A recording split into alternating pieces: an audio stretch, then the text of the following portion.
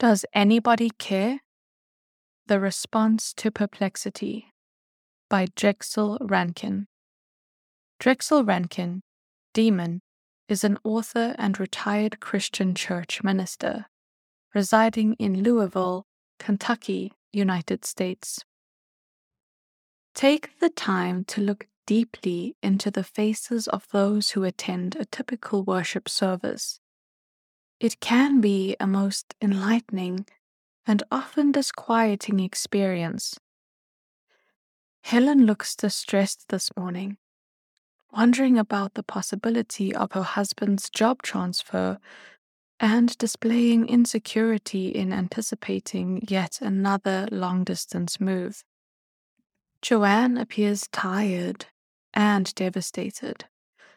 Her father died a week ago after a long illness, and now she is struggling with questions about what to do about her mother. Chuck seems to scowl most of the time. We in the church talk about love, yet he does not look as though anyone loves him. Missing are the faces of Michelle and Pat, the nice young couple who came so regularly for a while. A number of people have said that they missed them, but most likely no one has made contact to tell them that. So many similar faces filter in and out of the sanctuary, yet there are those in the congregation who want to help, to care in some manner. Their dilemma is not one of, quote, should I do something, end quote, but one of, quote, how do I do it, end quote. After all, the staff listing in the worship bulletin has the line that reads, quote, ministers, each member of the congregation, end quote. Frontline people. The assumption is that if you are a Christian, you are a minister. It is hard to imagine what a non-ministering Christian looks like, how a non-ministering Christian functions. Christianity is not a passive religion, concerned solely with meditation and prayer, noble and essential as those two aspects of the Christian life may be. Instead, the disciplines of meditation and prayer become the foundation for ministering. When the followers of Jesus Christ become frontline people, the Christian faith manifests itself where people work, study, hurt, suffer, and search for answers to life. Frontline history. The idea of laypersons serving in a ministry is nothing new to Christianity. Reformers such as Martin Luther and John Calvin addressed the problem of the misunderstood doctrine of the quote-unquote call to ministry. Both were convinced that the laity needed to understand the concept of ministry for the church to be true to its mission. Rejecting the pattern of priesthood that characterized the church of that era, they spoke of Paul's teaching that each Christian receives gifts from the Holy Spirit to be faithful to a particular call. Luther taught that every Christian is a priest ordained to minister through baptism. The impact on the church was, to say the least, revolutionary. But many years before the Reformers, Jesus had said, quote, "For I have set you an example, that you also should do as I have done to you," end quote. Patterned after Jesus' washing his disciples' feet, early Christians were called to be servants and minister in humility to others in the name of their Lord. Current frontline thoughts. Somehow, that concept became lost for many years. It is now being rediscovered. The struggle to understand and develop a concept of laypersons doing ministry is again taking hold, Slowly, clergy members seem to be realizing that laypersons are a valuable asset, indeed a necessity, to parish ministry. Laypersons can be challenged with opportunities to reach out and spread the love and good news of Jesus Christ to others. It is those frontline people who take Jesus' words seriously. The Master said that when his followers fed the hungry, clothed the naked, visited the prisoner, received a stranger, or cared for the sick, they were ministering in his name. A variety of contemporary problems cause increasing uneasiness in the minds and the souls of people. Christians come into contact daily with situations that cause pain both for themselves and others. Jesus said that we are to reach out in love to people in those life situations. We hear most often about sickness and death, but other problems also plague individuals. Consider, for instance, the brainstorming that took place in a recent workshop. The discussion centered on life situations in which people need caring and support from others.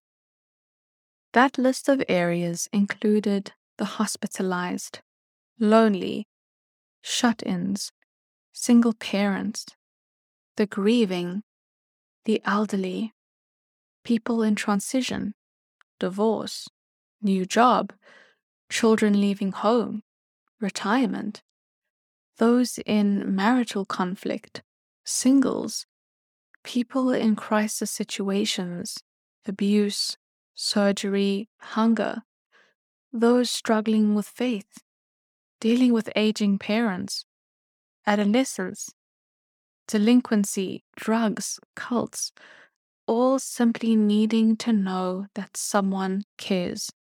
One who acts as a lay pastoral carer, a lay person who is skilled in caring for some of those situations, with the guidance of the pastor and supervised training, could offer support in specific situations that the carer is interested in or gifted in handling.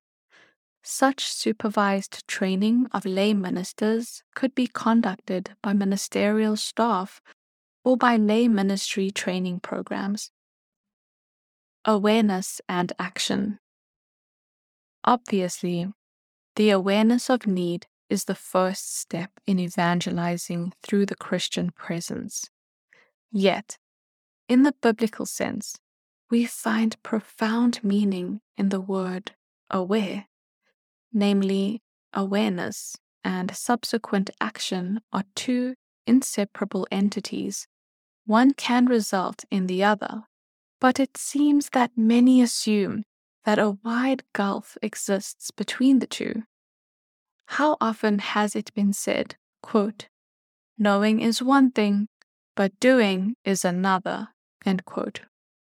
Those who wrote the Bible would not understand such statements because of the unity that existed in their minds between knowing and doing.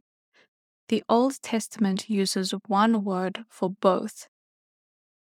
The Bible employs the word know in much the same manner as we do to learn or to understand. It uses the same word, however, to indicate experience or doing. Quote, now the man knew his wife Eve, and she conceived and bore Cain. End quote. Quote, whoever says, I have come to know him, but does not obey his commandments, is a liar, and in such a person the truth does not exist. End quote. Love for God is, of course, the first and the greatest of the commandments. If we understand the context of knowing, it is essential that love for God must be acted out as service to others. Both clergy and laity need to realize that they share the Christian ministry in common. After all, the vast majority of our congregations spend most of their time in the world where the good news must be issued and played out. Only small minorities of Christians live out their Christian vocation and earn their living within an institutional church. Empowered laity. The kingdom of God is recreated every minute of every day through the hearts, hands, minds, and energy of Christ followers. We have already noted some of the ministries available to Christ's people in daily life. Understanding this, the pastor must facilitate the ministries of others. For if we say that the ordained exists to equip the body of Christ for its ministry in the world, but then channel the energies of the people into only organizational maintenance, the church has lost sight of its fundamental purpose. In Galatians, Paul writes, quote, "Bear one another's burdens, and so fulfill the law of Christ." End quote. Even substantial burdens can be handled without great difficulty when they are shared. For the Christian, carrying one another's burdens is not a chore, it is a privilege and a joy. The people of God, all of the people of God, must be propelled outward from being just the ecclesia to being the diaspora in ministry to the world. An empowered laity demands that those who are part of the pastoral office fill its requirements by preparing others for ministry at their many locations throughout the week. A supervised lay ministry supports the ordained pastor by expanding and extending the carrying capacity of the local congregation. Lay ministers provide ongoing care for more people than the pastor could alone. Amanda Mead, the senior pastor of First Christian Church of Louisville, Kentucky, understands this.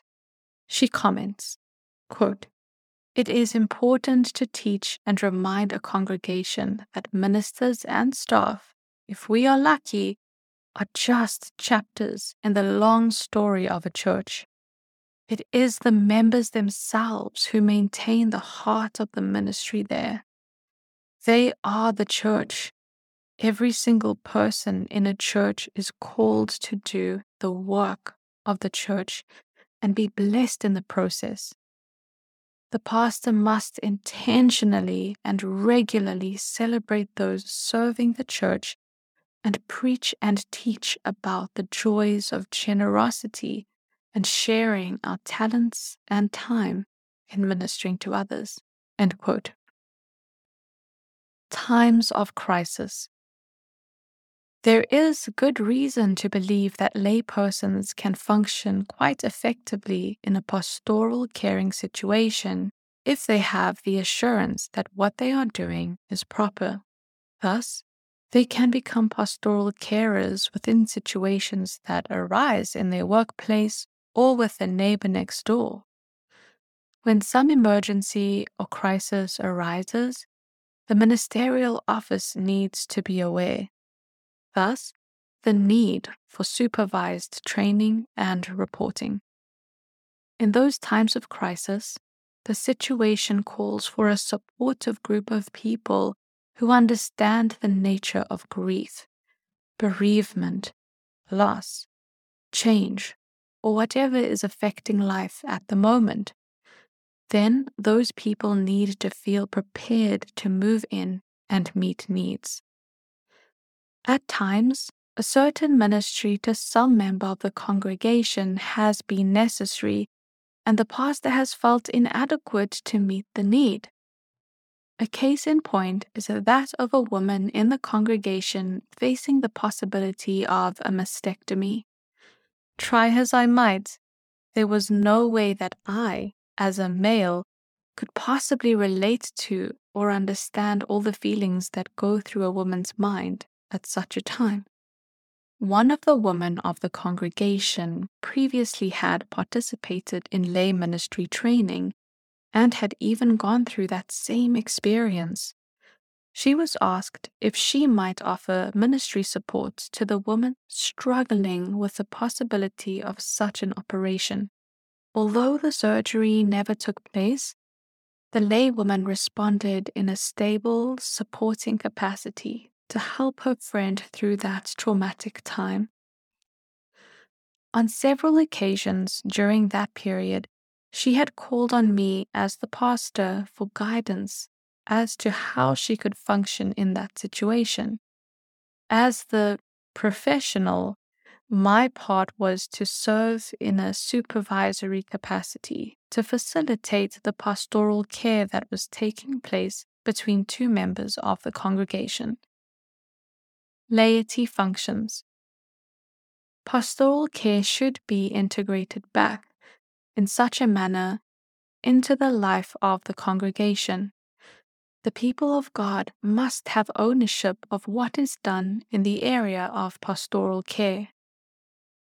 Don Wismer, former professor of psychology and religion at Christian Theological Seminary in Indiana, wrote, quote, "We believe that the main function of pastoral care and counseling does not take place in pastoral counseling centers, but must be carried out in the life of the congregation by the pastor and the members of the local congregation.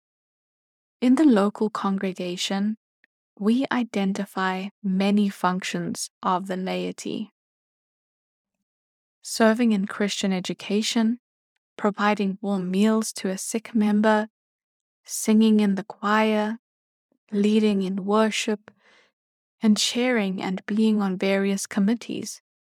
Yet, in crisis situations, they seldom participate and assume responsibility because they have neither training nor supervision. Furthermore, they are usually not encouraged to do so. The task. As the lifestyle of people in the 21st century becomes more and more intense, we find that problems arise at an increasingly alarming rate.